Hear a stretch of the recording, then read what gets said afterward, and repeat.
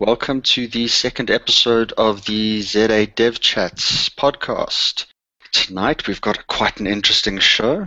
We're going to be discussing the things that every web developer should know. Tonight our panel consists of Peter Germeshuis. Say how's it, Peter? Hello. Martin Cronje. Hi, everyone. And Robert McLean. Hello. Cool. So earlier this week, Simon Stewart posted a very interesting tweet, and I'm actually going to read his tweet verbatim. That said, web devs who don't understand request response or basic DOM manipulation, what the fuck is happening in our industry? And it started off quite an interesting conversation. Now, I did ask Simon if he could be on the show. Unfortunately, he couldn't be on tonight. But we started discussing a number of things and thought it would make a good topic for the show. So jumping from that immediately, I'm going to jump to Rob. Rob, can you just give us an overview of what you do for a living and how you've come about interacting with a number of developers on a day-to-day basis? So my job my title is I'm a senior developer at Microsoft. I work with a team called the App Factory where we produce apps, be they sort of native apps for the Windows platforms or apps built on web technologies. The way we structure it is to have a bunch of interns there as well, so people fresh out of school. So I spend a lot of time with, I think, sort of the people Simon was referring to, the people who don't know what request response actually means, and who have to go and then build web applications and build things for customers, since everything we do is actually for customers. I've also sort of spent a lot of time with various user groups. I'm one of the leads at the developer user group and get to hang out there and have people like Martin come through and educate us all on different technologies. Cool. Martin, your background with what you do on a day-to-day basis at the moment?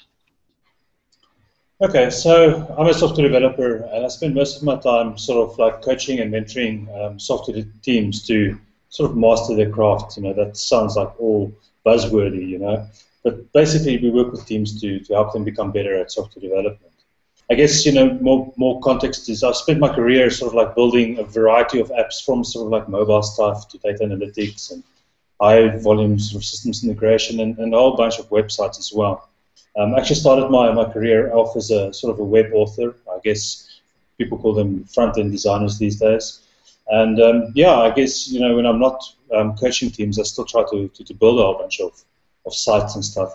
And in the work I do, I tend to deal with a whole bunch of developers of all the walks of life, from PHP to sort of like ASP Classic even still today, some Ruby guys, and, get a bit of a feeling for how the different people in the industry sort of approach things. Awesome. Peter, from your side, and that at the moment you don't really work with large teams, but you used to work with a relatively large team at your previous employer, if I'm not mistaken. So I can actually relate to what Simon said in his tweet, but I mean, when we get deeper into the discussion or the conversation tonight, I think there's a couple of interesting points to raise from that point of view, but I suppose we'll get to that. Cool. And then just to lay a little bit of background, my previous position that I had, any junior member who joined our team immediately was placed onto my team within the company. So I handled, getting very young developers or getting developers that were at least new to web development so that I would show them the ropes of different debugging tools and different ideas with regards to web development. So I just wanted us to lay down like where we're all coming from with this. So I'm going to kick off the conversation with, so we all have our views for what web developers don't know and what they really should, and we've all had various experiences in this. The one thing I found really interesting with most guys who joined my team was the moment I mentioned any form of debugging tools, be it be it the Chrome DevTools or Firebug for Firefox, they had no idea what I was talking about.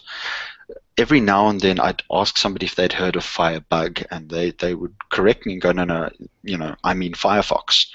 So it's, and then I'd have to correct them and explain what Firebug was and why Firebug was important.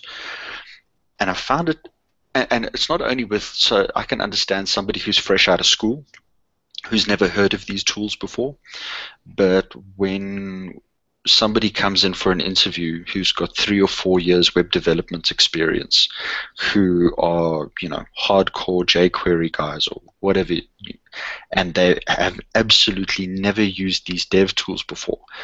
And some of them would look at me either in the interview or when they first started, and they'd say, if I'd have known about this before, my life would have been so much easier. And I was always completely floored. Like, how can guys not know about these things? How are they debugging their applications?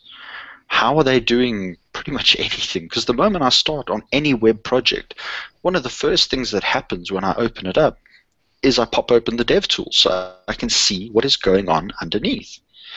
So then again, I was very lucky in that the team that I joined, I was taught these things from a young age. I at least knew what Firebug was when I joined the previous company, but I got taught a lot of other things. So that is just something from my side that just completely blew my mind. Martin, what is something that you've experienced that web developers don't know and they really, really should? I think it makes from my side just sense to first qualify what we mean by web developer. And it surprised me over the years to see that this definition of web developer is actually sort of very different between different sort of subparts of our industry and even different companies.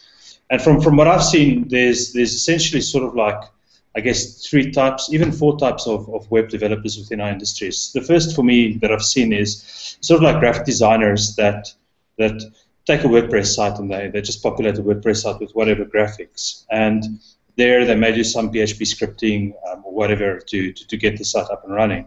And if you actually look at that, that's a very, very large percentage of inverted commas sort of web developers in the industry. The second is sort of people that refer to themselves as front-end developers that basically do HTML, CSS, and jQuery.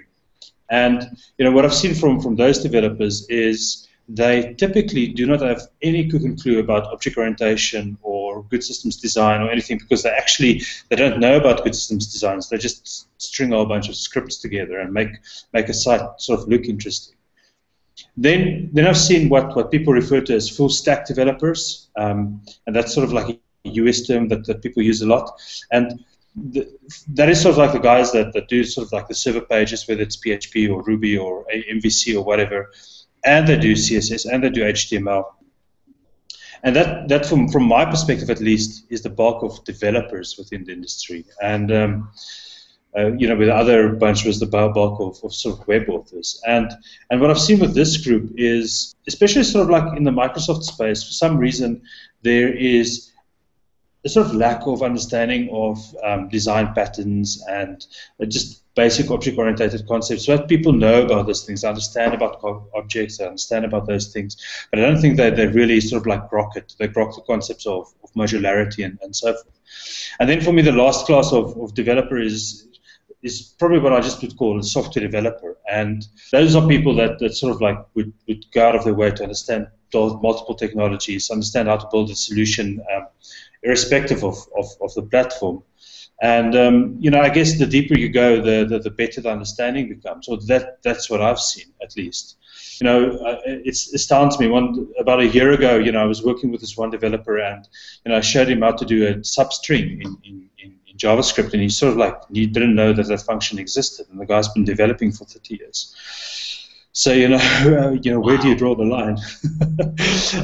So I guess I've seen a whole bunch of stuff being done wrong, but for me, I would say, across the board, probably the most scary is people just don't understand, what things like JavaScript is and how it fits together, and what CSS is and how it fits into the bigger picture, and obviously what HTML is and how that all fits into the picture. So yeah, that's my 5 cents. Yeah. And Peter, your side? Okay, so sure, that's Martin just blew us away there. So yeah. Okay, so the one thing that I've seen is I used to be quite involved with ASP.NET MVC, and one of the projects that I previously worked on involved quite a number of people actually using MVC, and it's funny because I can't tell you the number of times I had to go to the developer and say, because he was like, "Why is my model not appearing in the browser?" I'm like, because that MVC model is not a browser concept, right? Like, it's at the end of the day, your browser just understands HTML, JavaScript, and CSS, and that, I don't know whether or not that is just because you get the, as Scott Hanselman refers to them, the dark matter developers. They just understand exactly what they need to know to actually get the job done. Whether or not they actually understand what's going on is a different story. But when I worked in that team, that's pretty much like one of the biggest problems that I've seen, where they would just have this complete like disconnection between what's actually happening. And then they would actually open up the Chrome developer tools and start looking for their MVC models. That's, yeah, like I said, that's pretty much the biggest problem that I've seen. At least they knew where the Chrome developer tools were. All right, Rob, and then your side, because I know you deal with a lot of really, really young devs, so it'll be interesting to hear your side. So, the main thing, there's what people should know, in my opinion, for web dev. And I've been doing web dev now for close to 18 years. And I made the comment to Simon in the Twitter chat around, everyone should know DNS. Because the number of web problems I've run into that are DNS related or can be solved with DNS is just so simple. There's so many, and that, knowing that makes it so simple. But that's a should. It's the same for HTTP. I think knowing request response, like Simon says, is very important, but where do you draw that line? Because I also think knowing how HTTP is structured with headers and bodies, what HTTP methods are, particularly if you're looking at that sort of full stack developer Martin was alluding to around needing to do server side and back end side and so on. So there's a lot of that. But that's a should. I think there might be a problem with the premise we have, and that's, what do web developers actually need? What do you really need to get it done? And in my thinking around that, there's only two things. One is whatever you need to get it up and running. So if you don't know the Chrome tools are there, but you can still deliver it in whatever your constraints are, be it time or money or resource or whatever, then you didn't need the Chrome developer tools. The only thing I could think of that's an absolute essential that every person building anything on the web should know is deep security. I'm dealing with a system at the moment, and it's developed by a senior developer who has lots of experience, and I'm looking at this and crying out every day because their system is so insecure I can hack every user in the system. So I think security would be the only thing I would say developers need. Everything else is optional. Yeah, that's actually interesting. I mean, we're clearly talking about full stack developers here, and not probably the bulk of people building websites on the internet. And do you think that's a correct assertion, Rob?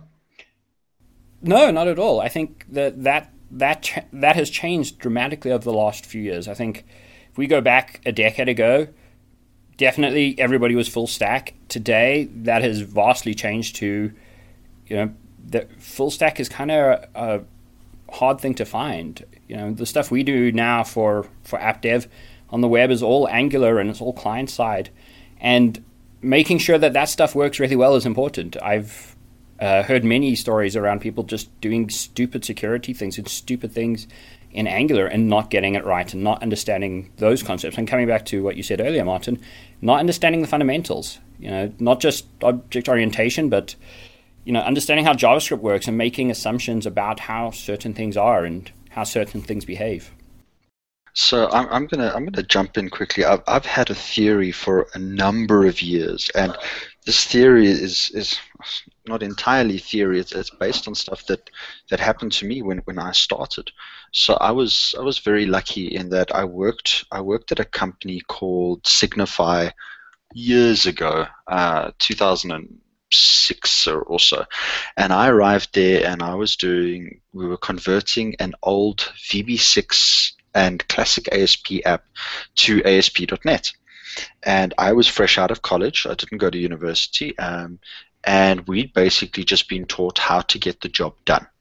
First day there, I can't remember what I did. I'm pretty sure it was in one of the Visual Studios. I drag and dropped a control, and it was working, and I was happy. And it was good for, this is finished now. And the owner of the company, who was also an exceptionally good dev, he sat down and looked at it and said, why is this control running at the server? There's no need for it. So I said to him, well, how else am I going to get the information from the front end to the back end? It has to run at the server because that's just the way ASP.NET works. And he sat down with me and started explaining a lot of things. Towards the end, we were only using postbacks when we absolutely had to. I think if I didn't have somebody like that who sat down and explained why my thinking was wrong, I probably would have stayed one of those developers that just did things because that's the way we've been told to do it. We've been told to do it like this. It gets the job done. So why am I going to change the way I'm doing it? It's quick, it's easy, and it works. And I think, I've been working for almost 10 years now. My concern is that a lot of the developers that started at the time that I did, that worked at companies where they didn't really care about the code in the background, all they cared about was getting stuff done, those guys are now all seniors. They are now lead developers at smaller companies. They are now developers that are looked up to by juniors, that are starting now. So the juniors that are starting now see that this is the way Joe Soap is coding, and I use coding in inverted commas there. He's dragging and dropping the interface and he's getting it done. So why would we worry about security? Everything's running on the server. We're not going to have security issues unless the people are on our server, right? Totally agree with you. I had a similar story from when I was starting out. I wrote this beautiful web-based email client, and I thought I was absolutely brilliant. And little did I realize I was putting the user's unique ID in the URL, and there was all just ints, so you could just change it by one to see someone else's mail. And some senior came over and sat down and explained that to me before we sort of shipped that. I totally agree with you, and I think mentorship is a vital thing, and it's a huge thing that we need to try and figure out how to solve, not as a web dev problem, but as a software dev problem in general. Mentorship is a huge solution to many of the ills that we face at the moment. I actually totally agree with you on that, Rob. Actually, in preparation for the talk tonight, I saw this very cool quote on Coding Horror's blog a couple of weeks ago, and it was a question that was posed to David Parnas like 50 years ago, 40 years ago, and asked him, what is the most overlooked risk in software engineering? And then he basically responded and said, incompetent programmers. And it's quite crazy, but if you read the rest, he says that at the time, that was like 40 years ago, the US needed 200,000 programmers, and I think we'll all agree that, there's still a massive skill shortage in the industry today. And it goes on and said, but it's not the fact that there's so many people that the industry need, it is that there's so many bad programmers, and for every sort of like one bad programmer, there's two new programming jobs that get created. So the problem only gets expedited. And for many years I've now been saying that the skill shortage doesn't mean that there's not enough people in the industry. There's more than enough people in the industry. There's not mentorship happening. There's not skills development happening. And through that, people make fundamental mistakes when they build solutions, and then other people end up fixing it, and that's how those people, become stronger developers, and the circle just viciously continues on. So I agree fundamentally with what you're saying, Rob, and I think, if David Parnas said this in the late 60s, I think it's been a problem for a while. Yeah, there was an interesting, I can't remember where it was now. Somebody was discussing why there aren't any old programmers around. If you think about it, if we think of right now, the guys that I work with probably have more experience than anybody I've worked with before. You don't find a lot of skilled devs with a lot of experience. And they were discussing, I really wish I could remember where it was. I think it was a podcast. And they were talking about it in the late 60s, there were a few thousand programmers. And in the late 70s, there were probably tens of thousands of programmers. And like every decade, the number of programmers almost doubled. I'm talking worldwide. So what happens is now we're seeing millions of developers, right? But if we look at the developers that we should be looking up to, the guys that should have a ton of experience, that should have the 40, 50, 60 years of experience, there just weren't a lot of those people around back then, which is why we don't see that many of them. And at the same time, those devs that were around back then, not all of them were very vocal. Not all of them wrote books or, published papers. They did what they needed to do. It was a day job. They got their day job done. They might have done it well. They might have done it badly. Who knows? But we only know of a handful of vocal developers from that time that we can learn from, that have got that experience. Whereas the market is completely diluted by, a much younger generation. Looking on the Rails side, I can't remember the author's name now. He started committing to Rails at the start of a year, and the following year he was actually writing a book on Rails. And that to me is a little bit scary when a guy with 1 year's dev experience in total is now a published author. Sure. It's a little bit scary.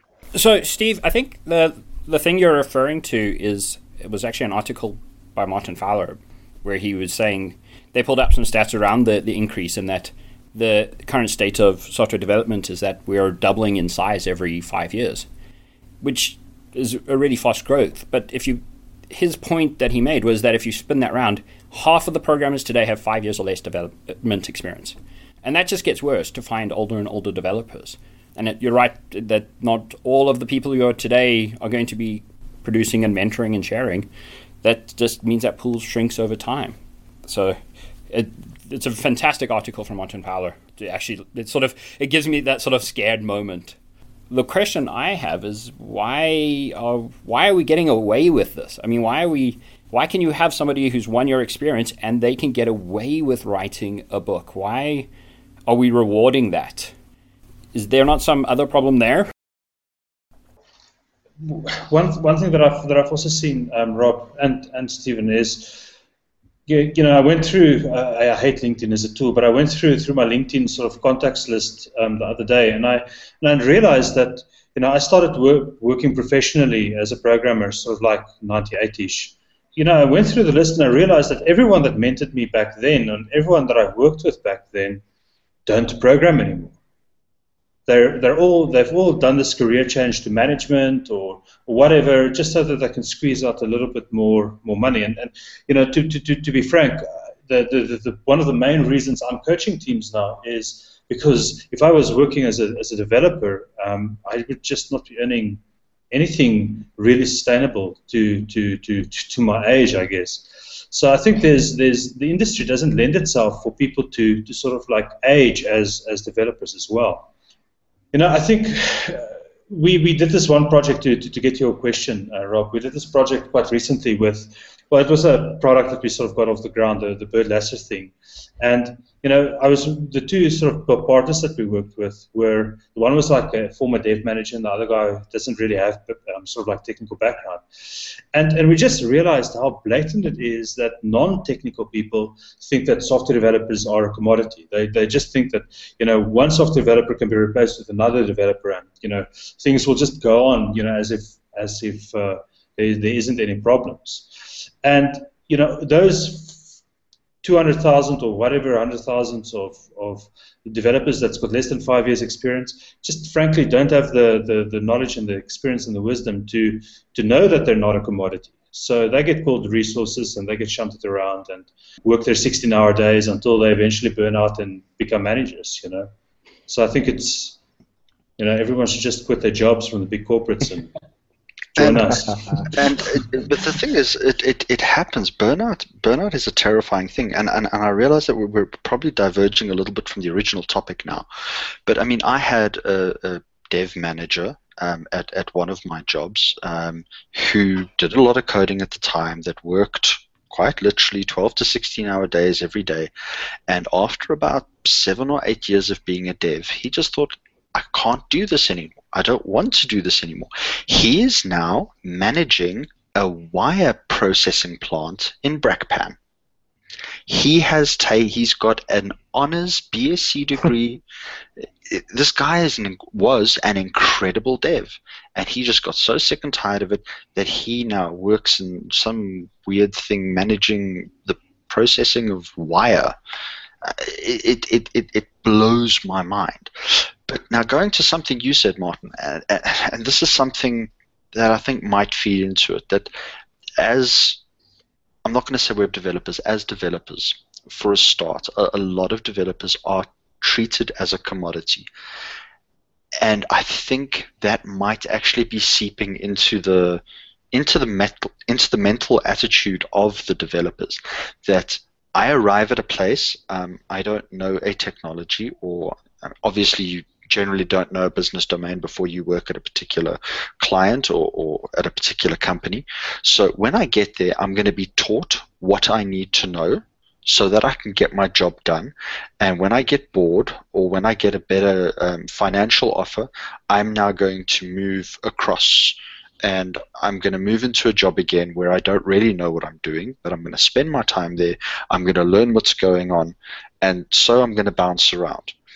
And these developers, probably, as Hanselman said, these dark matter developers who bounce around from client to client to client, they fundamentally don't understand why they are doing certain things and how the technology is working with whatever framework they're using, whatever language they're using.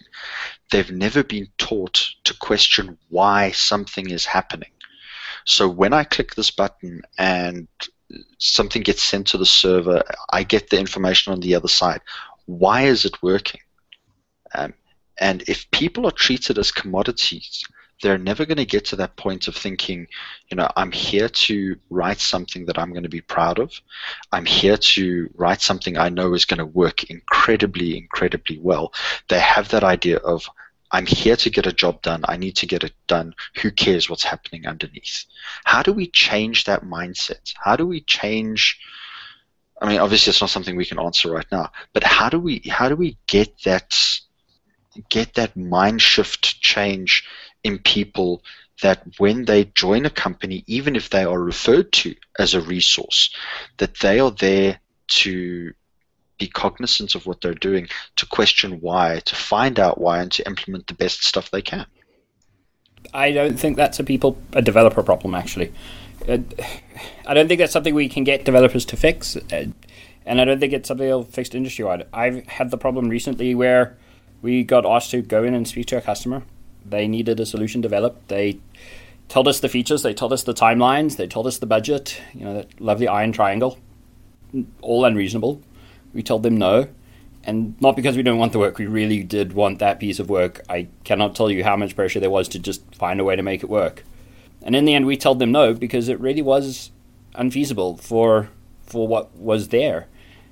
So they went around and found somebody who would say yes, because there will always be another developer who will say yes to that scenario until we have a major disaster in software development that makes all customers petrified of hiring bad developers. I don't think we will get to a place where developers are not seen as commodities, as Martin says, and that developers who are going into places where they are told their resources and they are encouraged to just get it done. They're not encouraged from top down that there is that they should be doing it the best way they can, and they should be treating it as an engineering practice and not just a get it out the door as fast as possible practice. We're not going to see change. So I might be showing my age here, but wasn't that big catastrophe the whole Y2K thing? I mean, look, I was still in school when that happened, so yes, I am a baby, I get that. But, wasn't that the big shock, the big wake-up call that, crap, people haven't actually been paying attention to what they're doing? Because we all knew we were heading towards the year 2000, yet none of the devs, took that into account. I've got a different view on that. Yeah, the Y2K thing could have been an example of that. Heartbleed last year could have been an example of that as well. I actually think those little micro nuclear bombs go off every single day in these big corporates, and there's just another army of developers every time that patches the holes and things go on again. I was at a client that I won't name quite a couple of years ago, and a bug in production cost the company 100 million rand due to a couple of trades that go Holy crap. And, all they do is they pick up their stuff the next day, they put an insurance claim in, and things go on again. The developers work themselves into stupor. One of the guys that was on that project collapsed. He has got heart issues. He has heart issues till this day. And, that's just the status quo. If you ask the question, do we need to do something as an industry to change this? I think short of changing the entire free market economy, I don't really think there is a solution, because this doesn't just happen in software development. I think it happens everywhere. But I think we can help people not get involved in those companies. We can teach people that care, the people that really are passionate about software development, not to go into the big corporates and go and work there, and have the people go and work there who don't really care, who just want to do it as a job. And I think that is what we can do to make a difference at the end of the day. Peter, you've been really quiet. So what do you think about all of this? Have you got any insights? I think, coming back to what Simon originally said on Twitter, he said, what is happening to our industry? I don't think anything is really happening to our industry that hasn't happened before. I mean, you guys have reiterated a number of times.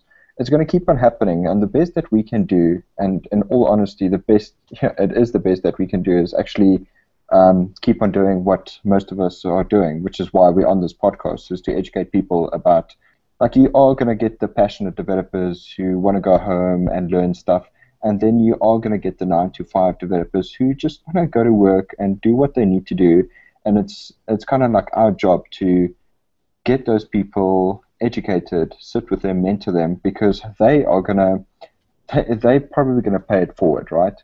And that's honestly the only way that you can do anything. But I mean, the number of us that are out there versus the number of dark matter developers it's almost like fighting a losing battle, right? I don't really have anything more to say about that. To me, that's kind of like the game plan. Cool. So, sorry, Steve. I'd like to challenge Martin's idea there about telling people to avoid corporates. I think corporates may be the only solution for us. Not as developers. I think small shop development houses are probably is probably the best places for many people. But I think corporates have the money, they have the resources to invest in dedicated teams that do mentorship, in proper training programs.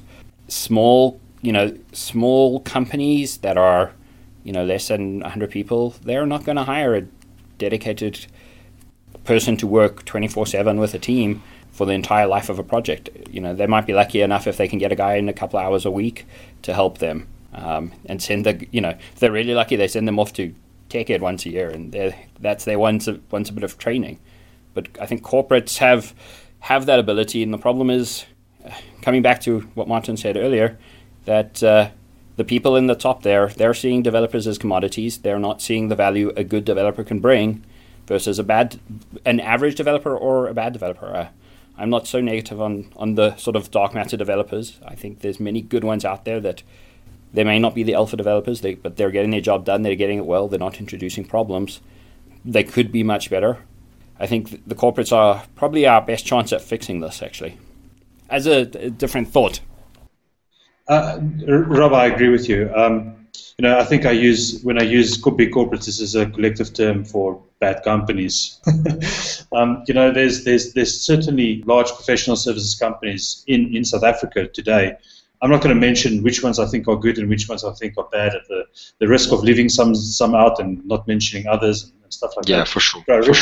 But I really think there are some companies, large software development companies, that really try to look after their people. And must I ever add to that, just to say that, I've started the journey. The funny thing is today, in reality, is 3 years old, and I started a journey 3 years ago to just find happiness again within my career, after having worked on some of the largest projects in our country, on some of the most painful projects in our country. And this journey has been interesting because I've come across mid-size and small companies that do truly amazing things and really treat their people really extremely well.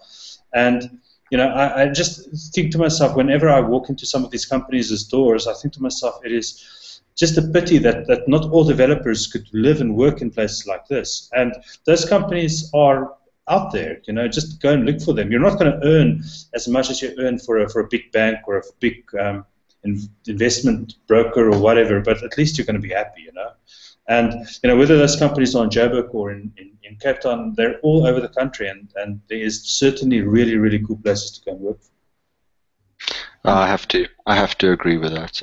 And as weird as it was, because my knee-jerk reaction when you said that corporates might be our saving grace, was my knee-jerk is like, you got to be kidding. And then I remembered that I'm currently, one of the clients I work at is a very large corporate, and it's an incredible environment. And when I look at the way they are treating the particular project that I'm working on, it is phenomenal. It is absolutely phenomenal. They are just doing an incredible job with having a team working together on various stories over a long period of time, and there isn't that pressure of it needs to get done now. It'll be done when you guys say it's finished and we've tested it and it's correct and the functionality is exactly what we need. That's when it'll be done. There is no, you need to work 18 hours a day and this needs to be done tomorrow. And if you get it wrong, by the way, we're going to fire the lot of you. There isn't that pressure, which is kind of the view that I had of corporates for a very long time. I mean, I haven't worked in corporates since 2005, and that very much was the case at the corporate that I was at in 2005. Similar to Martin, you were saying one of the guys actually fell over from a heart condition. I mean, my manager at that place was 26 when he had his first heart attack. I mean, that's terrifying. So yeah, maybe corporates now are going to be our saving grace, but I can't speak for all the corporates. It would be really interesting to see how some of the other corporates handle their dev projects. Peter? I just actually want to put a +1 there as well, because I actually recently moved from a corporate environment to a dev shop with 4 people. The funny thing is, we've got 2 juniors working with us and 2 seniors, and unfortunately the 2 juniors are picking up such bad habits because the deadlines are unrealistic and they get to cut corners. Now, if you do that for a couple of years, what do you think is going to happen to that dev? Well, that's going to become a standard way of working. So, yeah, that's huge +1, because we didn't have that problem back in the corporate environment. You actually had to do it properly, otherwise, things just fall apart. So, yeah, good on you, Rob. Well done. Cool. So, what I want us to go through quickly is, I'll start off. I just want us all just to give one thing that we would like developers to do going forward to maybe just improve themselves? That will probably lead to the things that they should know. Personally, from my side, what I would love to see developers do more often is ask why. Not only why a feature needs to be in place, but why frameworks do what they do. What happens underneath when they call a specific API? Be that jQuery, be it Rails, be it whatever. Dig in and find out what's going in underneath. Rob? The thing I would suggest that every developer does is find a way to do extra learning. Be it listening to podcasts or reading books or watching videos on YouTube or going out to a user group and meeting people there. There are many ways, because there's not one solution for every developer, but you have to be doing at least something every day that's going to make you a better developer. I mean, I have to thank you, Steve, because you did a talk a while ago about Carters at the user group, and it's something I've adopted, and it's helping me and it's helping my team nowadays as well. Not everyone in my team gets benefit from it, but the guys who do are getting a lot. So I just sort of want to encourage people that there is more material out there than you can ever go through, and tons of it are free. Make use of it. Awesome. Peter? Join an open source project. You don't necessarily have to create one, but I mean, for me, the best way to learn is to look at other people's code. You get to learn so much, and if you actually find a project that you're interested in and you commit, the people around that project is probably going to get involved, and you're going to learn so much from them as well. So yeah, that's my tip. Awesome, thank you. And then Martin. Okay, so as you guys were talking about your many years experience, it made me think of how we used to write websites in the old days. And before jQuery was around, we did things with DHTML, directly manipulating the DOM, and before all these wonderful Ajax frameworks were around, we were building our own sort of like HTTP requests and calling sort of CSV pages that were in CSV, and I think it made me think of something. I thought a lot of developers don't go to the sort of like the nuts and bolts of what's behind all of these frameworks. So try build these things that you're building without all of the frameworks and all of the scaffolding, just to get to the core of stuff and understand that. I don't always like giving technical tips, but I think in the context of this conversation, that is that. And I think the other thing is just sort of strive for balance. Go out there and there's more than programming to make you a good programmer. So get some balance as well. Excellent. Thank you very much, guys. Right, so let's just, I think we're pretty much almost over the time limit already. So if we can just shoot through our picks quickly. I'll start. I've only got one pick this week, and that is the keynote from EmberConf. Yehuda Katz and Tom Dale presented the keynote, which was really impressive, not only from a technological point of view, but that they weren't afraid to show where Ember was proved to be lacking, and what they've done to address that over the last year with the release of Ember 2 coming up. I really enjoyed the keynote. It's a little bit long, but it's really worth it, especially for the end. Rob? So I'm going to be selfish and take three picks here. The first one, since I am wearing my I Love Windows Phone shirt here, I better give a little plug for Microsoft. And for Visual Studio 2015, we've got CDP 6 out, and it's absolutely amazing. We got all the new C# language features, which I like to say is the C# team's finally woken up and started properly stealing stuff from Ruby. There's a lot of good stuff in there, and I really recommend people go check that out. And then to Martin's point about balance, I totally agree. My two other picks are completely non-technical and are purely for that balance thing. The first is a tiny little free game by a developer called Terry Kavanagh. It's called Grab Them by the Eyes. And if you want a little strategic sort of card game that you can play in about 10 minutes with a cute little narrative, it's fantastic. It really is. It'll make you giggle and make you cry when you just can't solve their little puzzle that you have in it. And the last pick is a book, because every night I end my days with reading, be it technical or fiction or whatever. And the best book I've read in years is a book called The Martian by Andy Weir. If you are a human, you will love this. I guarantee it. Awesome. That sounds great. Particularly the game. Peter. My pick is Sublime. I know it seems like a bit silly, but give it a whirl. If you're unfortunate to still be using Notepad or Notepad++ or whatever that thing is called, give Sublime a go. You're such a troll, Martin. Leading up to this, I actually told one of my colleagues that I want to troll Rob, and because I knew he would say something about Visual Studio, so I thought I'll push in VI at some stage. Listen, I don't mind Sublime. I think Sublime is fantastic, but geez, VI, dude, come on. Use Emacs. I mean, I saw a talk last year on Emacs. It blew my mind. I'm tempted to go to that now, but not VI. Come on. We're going to go Vim versus Emacs to end a conversation. This is not going to end well. Well, there you go. That's the next podcast. Oh, wow. I don't think I'm ready to unleash World War III yet. I don't know if I want the Americans bringing us freedom here yet. That's funny.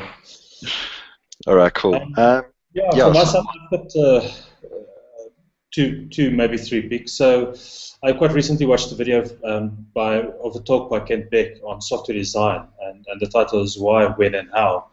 It's a really, really good talk, and I suggest watching it maybe 2 or 3 times to just get your head around what he's trying to say. It's changed the way I'm working, and I've watched it earlier this week.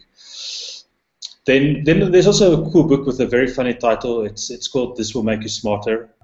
I'm probably about halfway through it, and it's these essays by really smart people that talk about cognitive tools that will make humanity better.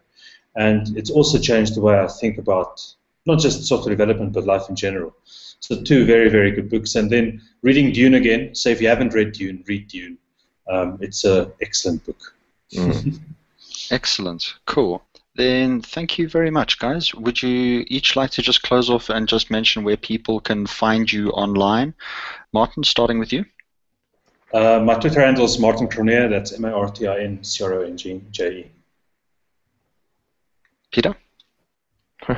My Twitter handle I put in the show notes because if somebody can spell my surname correctly, that would be a miracle. Cool. Rob? Cool. You can find me online at sadev.co.za. From there to everything else. Awesome. Cool. Yeah, you can find me at StephenMcD_code or just at my blog, stephenmcd.me. Martin, Rob, Peter, thank you very much for joining me. It's been really awesome. I really appreciate it. Thanks, guys. Awesome. Thank you. Much. Cheerio. Thanks so much. Cheers.